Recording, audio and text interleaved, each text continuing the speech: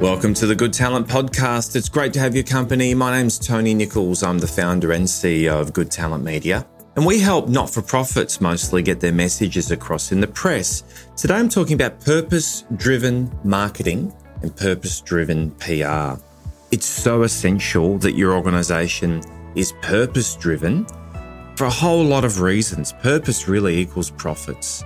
It's hard to keep staff engaged and it's hard to be relevant in the marketplace without a purpose now. And it's so important. I'll give you a personal example. I've got cystic fibrosis in my family, a recessive gene. And when these two recessive genes come together, when boy meets girl, you end up with a child with cystic fibrosis. Now, it's a huge problem, although it's getting better and better for cystic fibrosis sufferers. And we've got two relatives in the family now with CF. Now, I recall when that diagnosis came through and I learnt of my niece having CF, and it's really tough news. And so the family really have gone on a journey, or really my brother and sister-in-law have gone on a massive journey, and we've been witness to it. But I do recall, as my brother and sister have become prominent in the CF community and got to know a lot of families, they were in a position really to help another family, because if you've got CF, you've got major lung problems. So you need to be exercising, you need to be moving, you need to be shaking up your lungs to knock all the mucus off your lungs. My dad's a pool builder, and so is my brother. So they were in a position to give away a swimming pool to a family with a newly born CF baby. Now, that really came from the heart.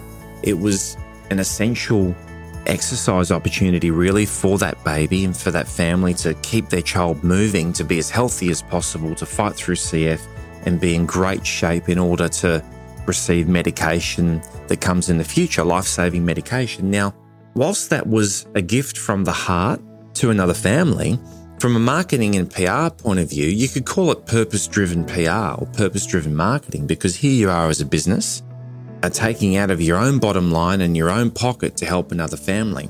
Now, it's the right thing to do. It feels good because we really do live in a community, not an economy. When you think about it, we're all human beings and who love and want to be loved. So here we are, my brother and father, building a pool for a family who was struggling. It was a good thing to do. They did it from their heart. Now, it's not a systemized thing that they always do through the year or in every year, but I would propose it should be, because purpose-driven marketing or purpose-driven businesses end up becoming industry leaders. So as we stand here in 2023, you got Gen Z looking for their first jobs, and they are looking for companies that stand for something. They're not really interested in working somewhere where you've got some boss somewhere being rich or profits going offshore. So the whole world's becoming more heart-centered and more progressive, so we need to adapt as business people at the same time. So it makes marketing sense, it makes PR sense, but also makes sense to your bottom line. So think how you could stand for something in your organisation much greater than just making profit. Now, I was just at a talk recently and I met the CEO and founder of Who Gives a Crap. Now, Who Gives a Crap is a very innovative organisation who manufactures toilet paper. Half of their profits go offshore to help build toilets in third world countries. Now, that's terrific. Now, Who Gives a Crap has a huge purpose and it attracts staff attracted to that purpose. It has high staff retention. They're highly engaged. They're very innovative, and they've driven that business to some heights. Now, not long ago, they gave away something like $11 million worth of profit. Now, that's half of their profits, right? So they're still doing very well as an organisation. But this 11 mil now goes to third world countries to create sanitisation and to build toilets and really to save lives. So it's super powerful. From my family example of building a pool for a family with a child with cystic fibrosis to Who Gives a Crap, and you look at my business, so Good Talent Media exists to help not-for-profits get their messages across in the media. Now that simply comes from my time as a journo, did most of my years in newsrooms at the ABC. And at the ABC, as you know, they campaign and advocate for people who are struggling. So most of my contact list and people that I knew coming out of news were from the not-for-profit sector. It was quite natural for me then to go on to help them. So it just so happens my purpose is internally built. I didn't have to think about it too much. But even in working in the not-for-profit sector, you've got $200 million not-for-profits. So a lot of not-for-profits are quite corporatized, which is great. We love helping them. But you've got a lot of tiny mum and dad not-for-profits as well.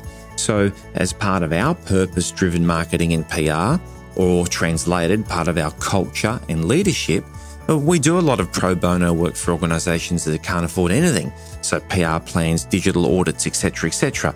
We're happy to do it. Now, why do I do it? Because I believe in it, but my staff really believe in it as well. They want to be in an organisation that does PR with newsrooms in mind, that has heart-centred motivation and action. So I think it helps with staff attraction, staff retention, but it does lead to relationships that could end up being profitable relationships anyway. So that sometimes happens as well.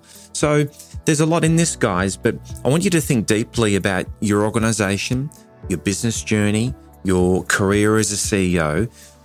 Where is the purpose in your PR? Where is the purpose in your culture? How can you find it? Now, it's much better if you find the purpose from your heart. If it comes from your heart, fantastic.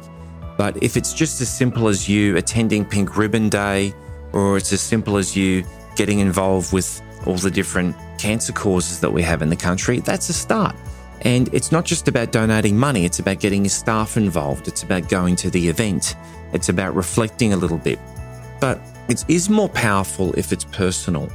If you've had a cancer journey, for example, and now your organisation supports cancer causes, makes a lot of sense because you're a human being, you've been touched by that, and off you go. So if you can find a personal purpose for your business beyond profits, I think you'll get a lot of benefit out of that. Culturally, you can connect in different ways and the profits will follow anyway. Now, we all know profit's a funny word. And money for some people is a dirty word. And I find profit quite hilarious because, you might have a bookkeeper or an accountant point to something on a balance sheet.